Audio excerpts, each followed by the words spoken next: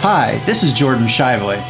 Hi, this is Brock Wilbur. And you're listening to Carrying Into the Void, the podcast where we get together, tell each other about a weird or dark story we've heard, and then try and find the silver lining to flip it into something that, while probably not positive, will at least be productive. I feel like one of these weeks we're going to have to do we're going to have to just take really nice stories and then find even further silver linings. We're a little far down at this point in the year in just general darkness, but yeah, we'll see how this goes. Or we find like the opposite. We get a really nice story and we find like how it could be like a bad thing for someone.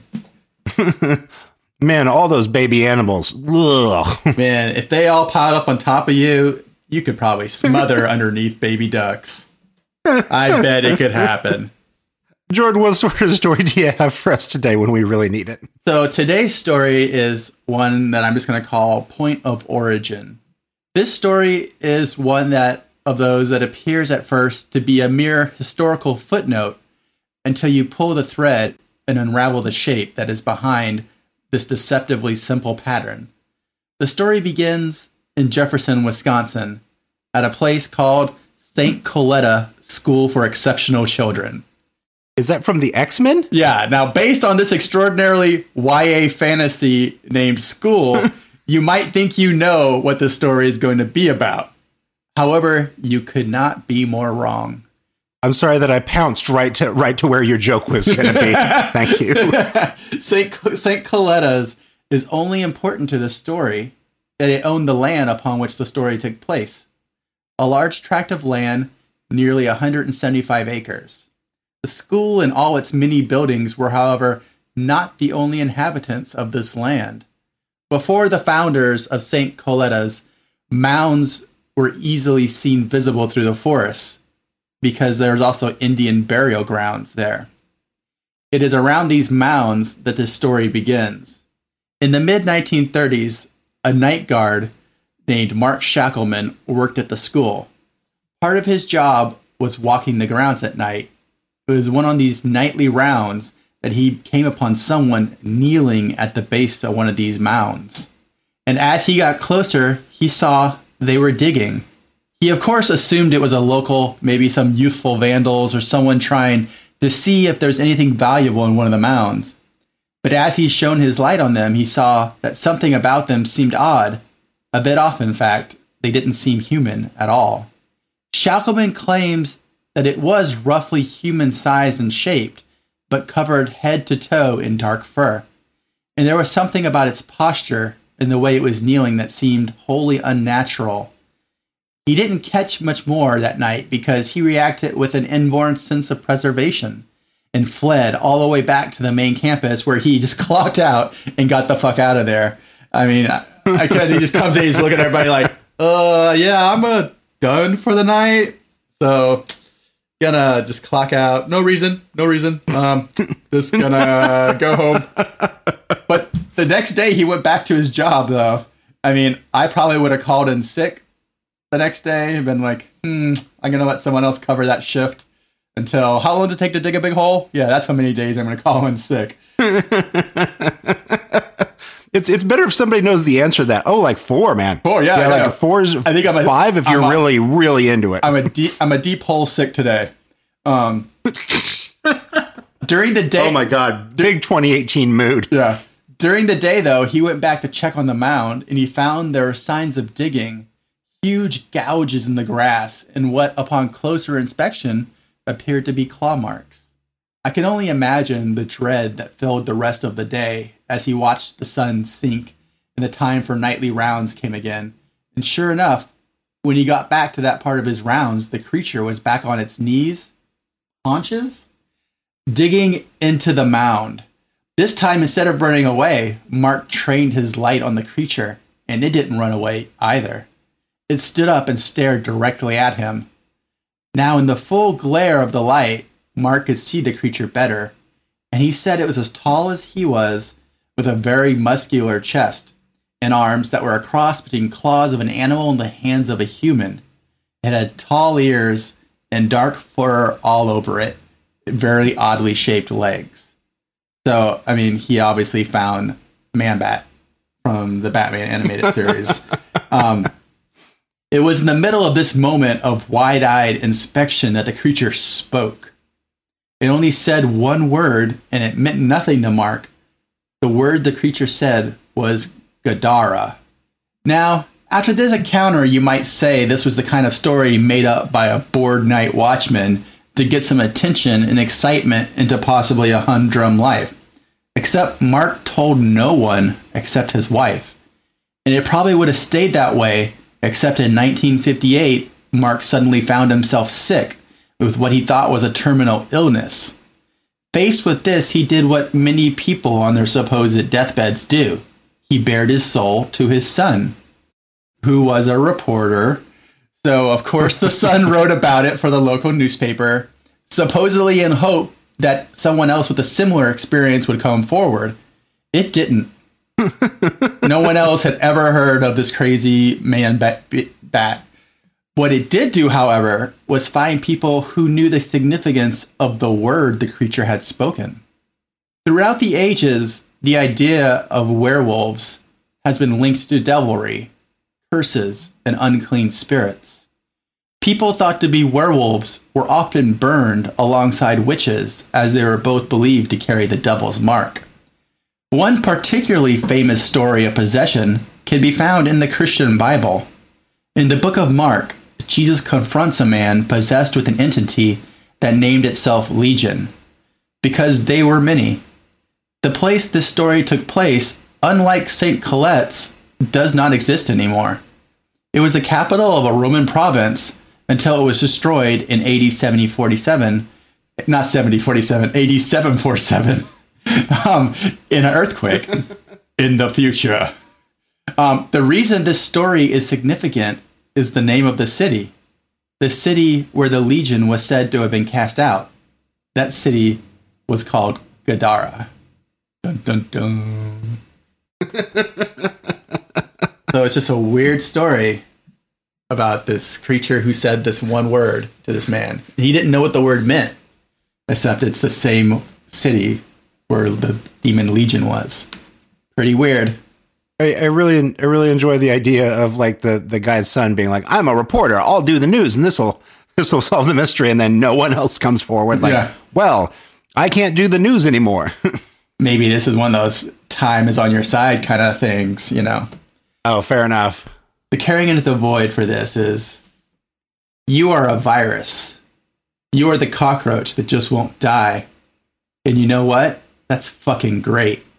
Because when the powers that be think they're safe, when they think they have cast you out from their societies and structures, just when they think it is safe to turn their backs, there you are, on the lips of a new person.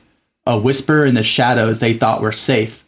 Your name leaping past all the gates they've erected to keep you out of the places and powers, and now you've infected them. Now that your talons have sunk deep into the earth that you've claimed as your own, now is your time, a new dawn after your long slumber through the dark, cold night. So stretch those limbs. Turn your face to the sun, because no matter what they throw at you, no matter where they try and cast you down, it is always only a matter of time before you rise above everything. Yay. Gadara. Okay. Now it's actually scary. I like that one a lot. Also, weird side note, St. Coletta's School for Exceptional Children had previously been called St. Coletta's School for Backwards Children, and was basically one of those really creepy schools where they just throw developmentally challenged children in. And its only claim for fame was that it is the place where John F. Kennedy's sister was left for the rest of her life after a failed lobotomy. Oh my God, what is wrong with us? So it's like this big tract of forest with Indian burial grounds and a school where they practice lobotomy on developmentally challenged people. So yeah, but yet that was not the part of the story that was the creepy part. Oh my God. Despite it being a set piece, you know, for some horror. It's like they got too much horror in their horror chocolate. Like there's too many horror movies in this one story, and they're like, you know what, we just got to cut out the haunted school. Yeah. Like we're not going to circle back to that one. Although hearing the backwards children makes it sound like it's one of those schools where they like beat up kids that were left-handed until they learned to be right-handed. I'm sure in the early 1910s, that shit was going down there. Jesus. Out among the Indian burial grounds. So what do you have today? I got one call. I'm calling a fig funeral. A missing man who was murdered more than 40 years ago was recently found after a seed from a fig in his stomach grew into a tree. Ahmet Hergun was killed in a conflict in 1974 between Turkish and Greek forces, and they could not find his body for decades.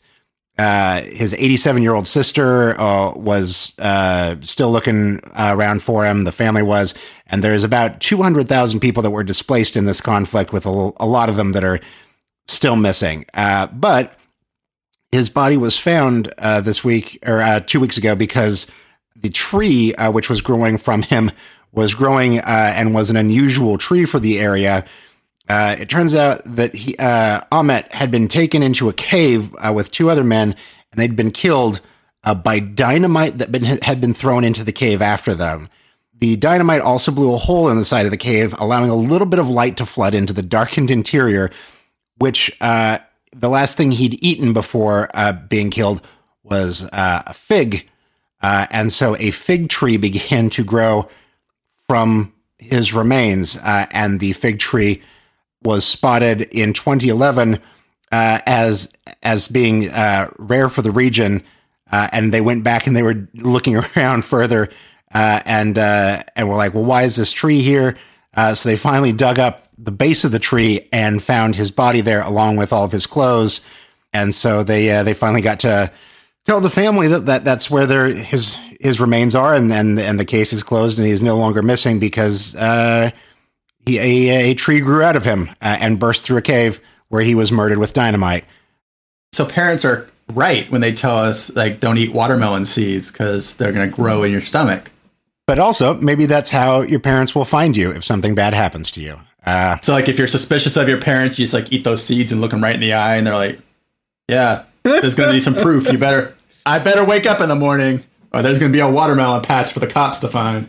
Oh, a watermelon patch. My God. Just eating handfuls of the seeds. So here's my carrying into the void. So you want to be an eternal being? Well, bub, that's not in the cards. But no matter how you wind up bowing from your final scene, remember that the glowing conglomeration of memory and big moods that you are made of will transcend this plane, but your biomaterial may be called back to that stage for a curtain call. You may reassemble to build blocks of what gave you form, if only to nurture the new form that carries on your momentum and perhaps even answers a great mystery, or even, in the best of all scenarios, implicates those who have wronged you. More importantly, this serves as a reminder to pay attention to what you eat. Your body is a temple, but also your body might never be discovered from a temple if you don't have healthy fruits and vegetables, and spend a generation building an alert system / monument to you via those sustenances. So visit more farmers markets, if only to be sure that you'll absolutely revenge those that murder you. That's what the slogan for all farmer markets are going to be. It's like, farmer markets for your afterlife revengeance. Leave a trail of clues. Farmers markets. Ah, yeah, these tomatoes, they're great for that. So yeah, Dark Weird one this time. I liked yours a lot. I like Spooky School. Yeah, Spooky School. So you done anything this week for self-care, or just the same old? Did you know that sometimes if you're sad and you're drinking to escape that sadness, that doesn't fix it? Oh, I've heard that.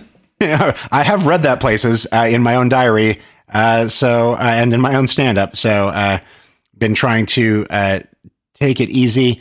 And the problem with that is that I then created a situation where when I was really, really sad, one drink could just put me into the worst possible place. And I was like, there has to be a manageable middle ground here. So I'm working to find that still.